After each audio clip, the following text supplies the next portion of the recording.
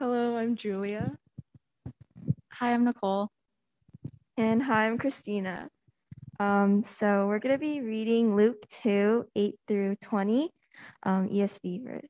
So the shepherds and the angels. And in the same region, there were shepherds out in the field, keeping watch over their flock by night. And an angel of the Lord appeared to them, and the glory of the Lord shone around them, and they were filled with great fear.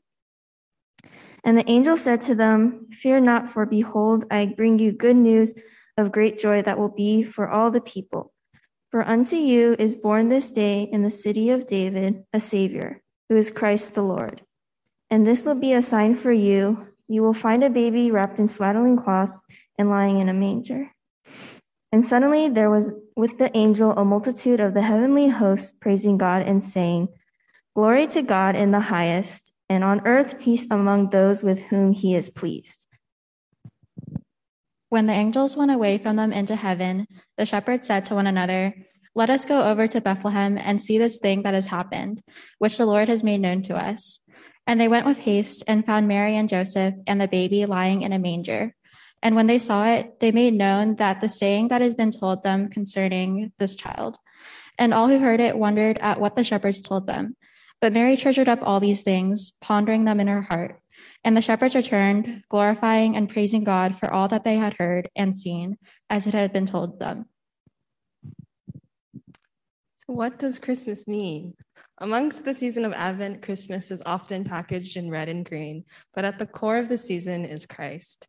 Christmas is the birth of the good news, both literally and figuratively, and it is the beginning of the greatest joy that is to come for all people. Christmas is the birth of hope. Christmas is a time to celebrate the birth of the good news, and what could be a better time or better way to celebrate than with your loved ones? Whether it be with family or friends, Christmas is a time to be united over the joy surrounding Christ. And Christmas is also more than just a day of festivities and traditions. Appreciating and rejoicing the miracle of Jesus' birth can be done during Advent and also year-round. Christmas is a time to get together with family and friends, as Julie and Nicole said, a time to give, a time to reflect, and a time to celebrate. For me, it's a reminder of the joy and hope Jesus is and brings, and also why we need him in our lives.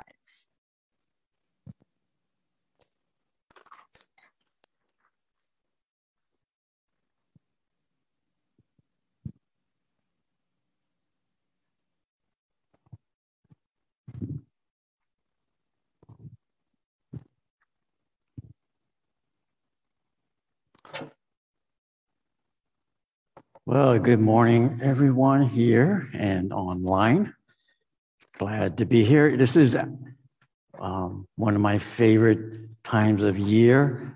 It's the parade of holidays.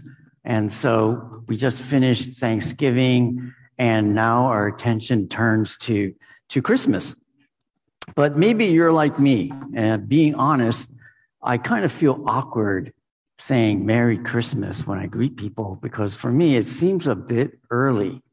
You know, here in California, we really don't get winter-like weather. It's always kind of sunny.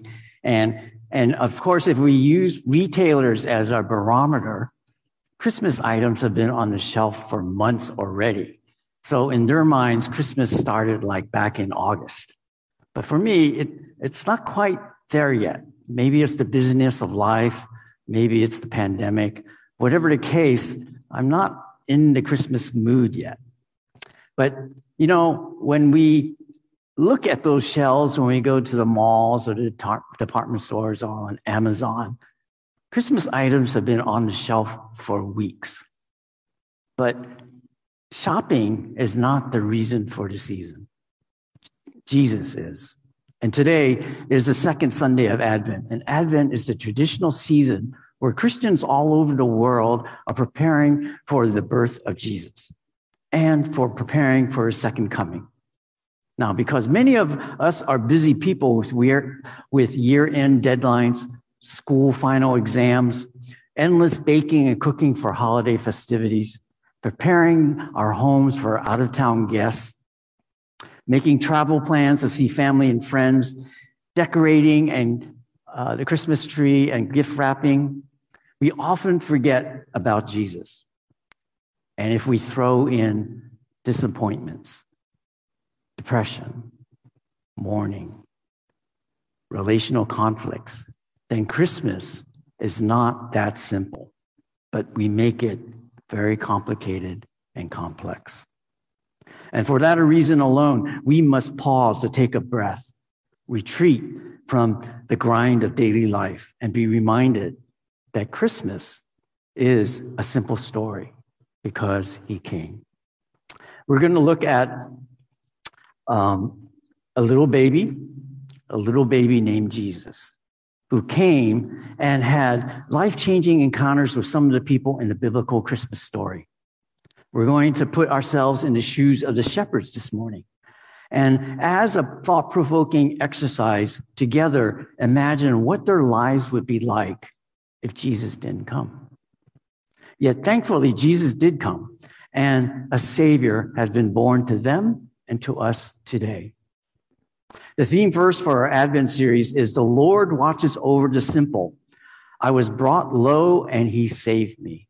This is from Psalm 116, verse 6. This verse tells us that God keeps an eye out on those who are simple, implying God protects the simple, and that this favor comes not to the proud and powerful, but to those who are humbly low themselves. Let me quickly pray for us before we get into today's word. So let's pray. Heavenly Father, bless us now. Open our eyes, our ears, our minds, especially our hearts for what you want us to know. More importantly, may we be transformed by your word that does not return void. May the words of my mouth and the meditations of my heart be pleasing to you. And I pray this in the most precious name of Jesus. Amen.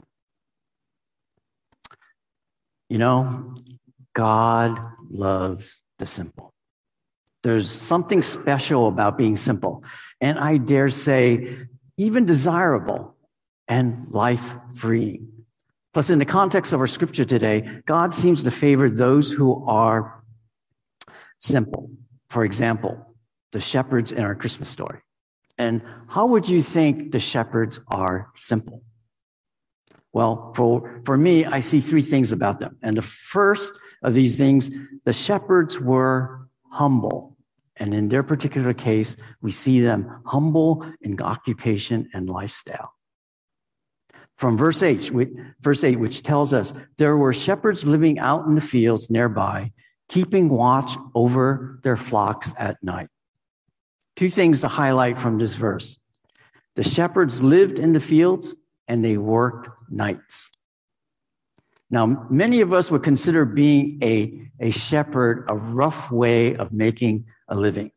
Your job is to take care of sheep, and sheep need to be outdoors. So that means you are going to be living outdoors. When it is hot, you are hot. When it's cold, you're cold. When it rains, you're wet. Plus, it's dirty outside in the fields all the time. Plus, sheep smell. So you will be dusty, grimy, and smelly, well, like sheep. From my camping experience, I know this firsthand.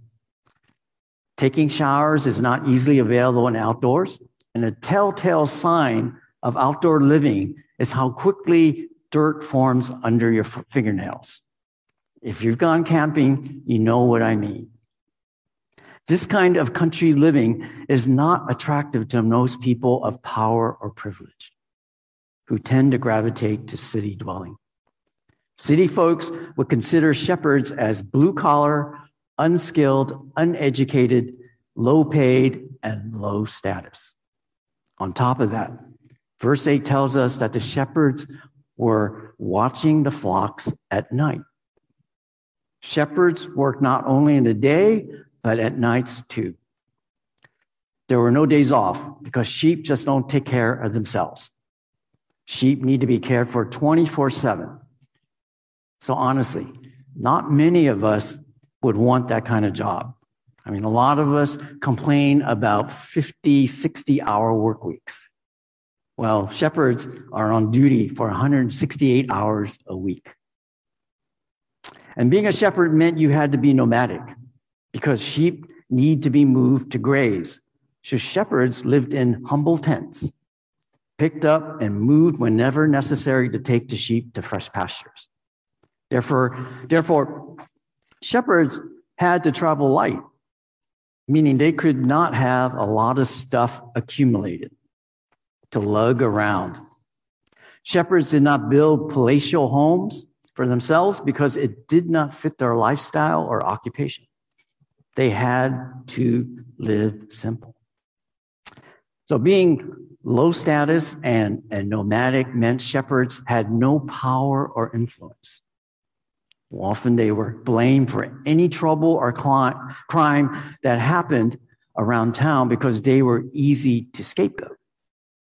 Because being transient, they could not afford to stick around to defend themselves.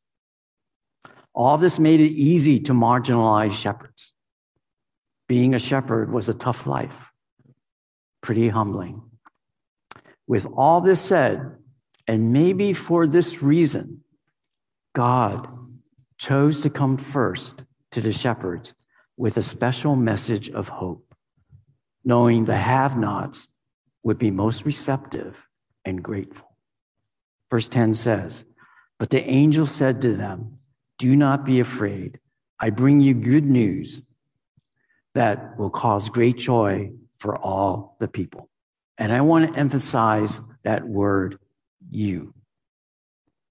The shepherd's ears must have perked up when the angel said the good news was for all people, not just some people, but for all people. Feeling not fully accepted by society, delegated to the margins, God was saying, you shepherds have good news too. It's like you're waiting for that biopsy report on that abnormal lump in your body, and you finally get the good news. It's not malignant cancer.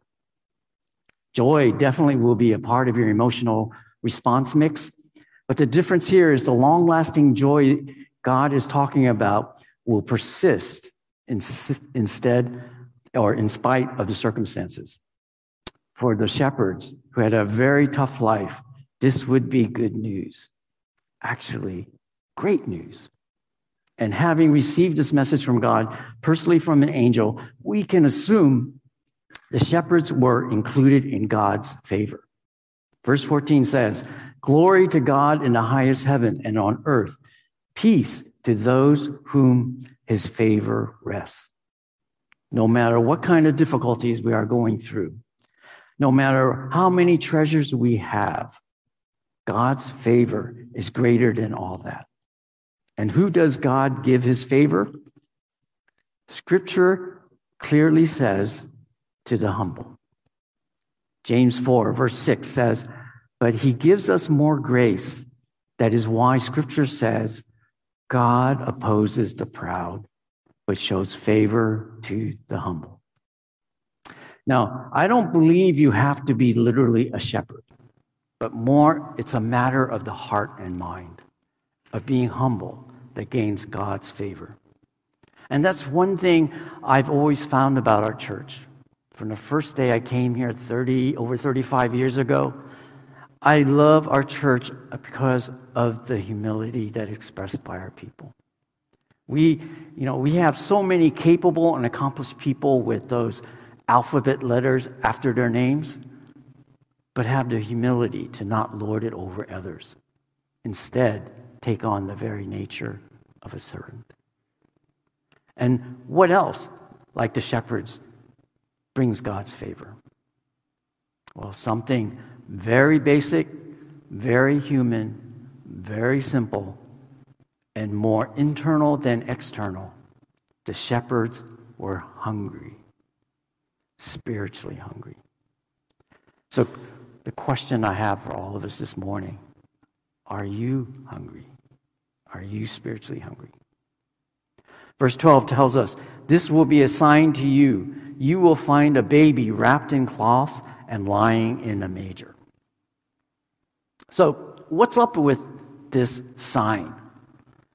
This sign was specifically given to these shepherds by God, not to celebrities or bigwigs, not kings or religious leaders, but to socially low-class, common shepherds.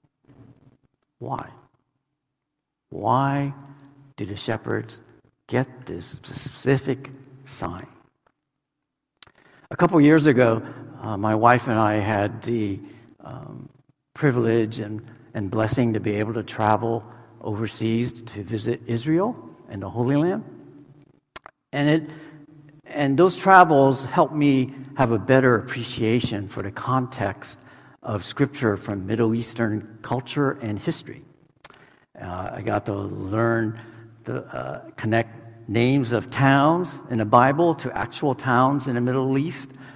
Got a flavor of distances and topography and landscape. So all this helps me now when I read Scripture.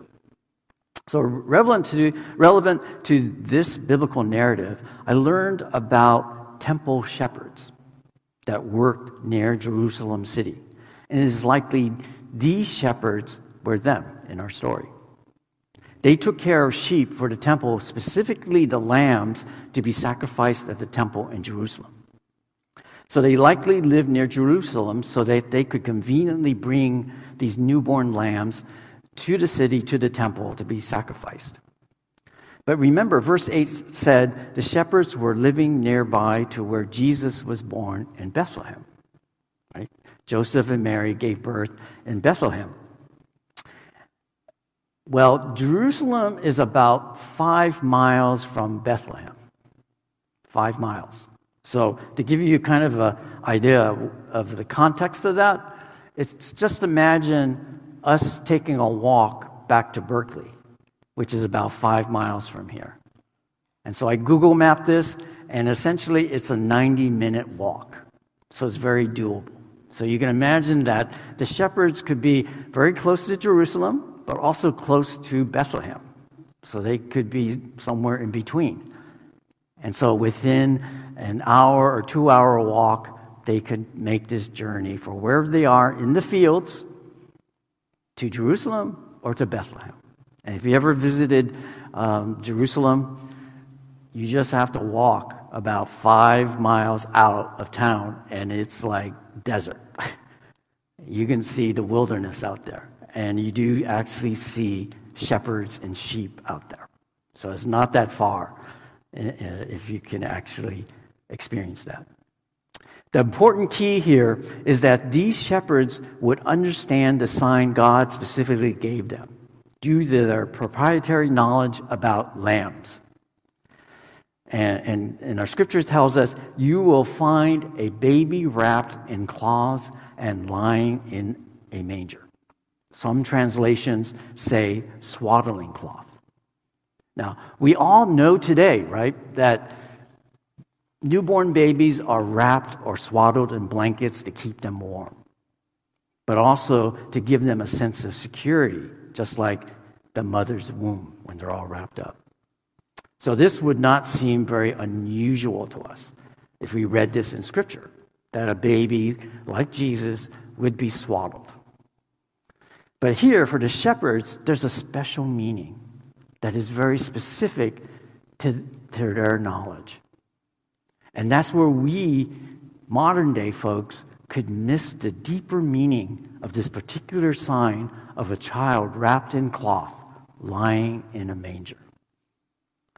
And it's this sign, which is very important, because in Luke 2, it's repeated 3 times. And when anything is repeated in Scripture, it means it's significant. But that was very much easily recognized by these shepherds. Because shepherds working for the temple traditionally protected newborn lambs from prickly briar bushes native to that landscape with swaddling cloth wrapped around their legs. Lambs following Jewish customs had to be unblemished to be worthy as an offering for Passover at the temple. And wrapped newborn lambs that were to be sacrificed were kept protected from the other sheep in a manger. which is essentially a feeding trough. Therefore, when the angel said to the shepherds that they will find a child wrapped in swaddling cloth in a manger, they were spiritually sensitive enough, actually spiritually hungry, to understand the symbolism of baby Jesus wrapped in cloth in a manger like a newborn lamb. That Jesus is the Lamb of God, the unblemished Lamb that will be worthy to be sacrificed for all of mankind on the cross. And the shepherds, understanding the good news of a Savior born to them, with childlike faith to see truth told to them, without hesitation or doubt, they hurried off to see what they longed to be true. Verse 16 says exactly that. So they hurried off and found Mary and Joseph and the baby, who was lying in the manger. The shepherds obviously left their sheep behind to rush off to find Jesus, because the sheep would slow them down. But, for a shepherd, that's a big no-no. But they left their valuable assets to go see someone more precious, and that is their Savior in the form of baby Jesus. But that's what you do when you are hungry. And, we all know it's a bad idea to shop at Costco when you're hungry. Food items seemingly make their way into your cart without you even remembering why. And if you go to a buffet when you're famished or starving, your stomach is bigger than you think. And often when I do that, my plate is stacked with all kinds of food when I'm hungry. Likewise, the shepherds, being spiritually hungry, made a mad dash for Bethlehem, like some of you at Caitlin and Stephen's wedding for the boba drinks. I know, I saw some of you. And when the shepherds saw what they were told by the angels, they were amazed and God honoring with their praise as their response. Verse 17 tells us, they spread the word concerning what had been told them about this child. The shepherds were so excited about what they saw, they couldn't wait to tell others. It's like a Yelp review, telling others about a great dining experience we had. Simple truth is truth, regardless if you believe it or not. Those who are humble enough to see the need for a Savior will not need any complex explanation. If you are spiritually hungry, you will gobble down on spiritual truth without hesitation. As James warned, God opposes the proud, like those who cannot admit the need for a Savior, but favors those who are humble. Because like Psalm 116, verse 6 tells us, the Lord watches over the simple. I was brought low, and he saved me. When we are brought low or humbled, only then God will save us. Verse 20 tells us the shepherds returned, glorifying and praising God. Even though they met baby Jesus, who they believed to be their Savior, the shepherds' earthly circumstances basically did not change. Scripture tells us they returned to their smelly sheep, continued to work nights in the outdoors, and be treated as second-class citizens. God did not change that for them. But their future perspective changed because they now have the knowledge of a Savior which gave them hope. And that hope helps them and for us to persevere in spite of the circumstances. That is the peace that God gives to those he favors. And God favors those who are humble to see that Jesus is their Savior. There's no other way. This is my takeaway idea. I hope you remember this one thing. Because Jesus came, the ending to our life stories is changed forever. And that is part of my story too. Like the shepherds, when I have the awareness and courage to do so, I give praise to my life-changing encounters with God, to other people that come across my path. Now, in a world that is so anti-Asian, I am honestly hesitant to tell people about my faith for fear that I will be labeled crazy and a hater, a weirdo. But opportunities do pop up, like at reunions and family events. A lot of that happens during the Christmas season, on vacations, and at the workplace where relationally I can share my story, which is undeniable by others, like skeptics and agnostics, because it is my personal story. It is not my concern that they believe what I tell them, but my choice is to praise God for the work in me over and over again. About 40 years ago, in a moment of depression and desperation, where living seemed so hard and difficult, even futile, feeling that I was a failure, I had dark thoughts of ending it all, taking my own life.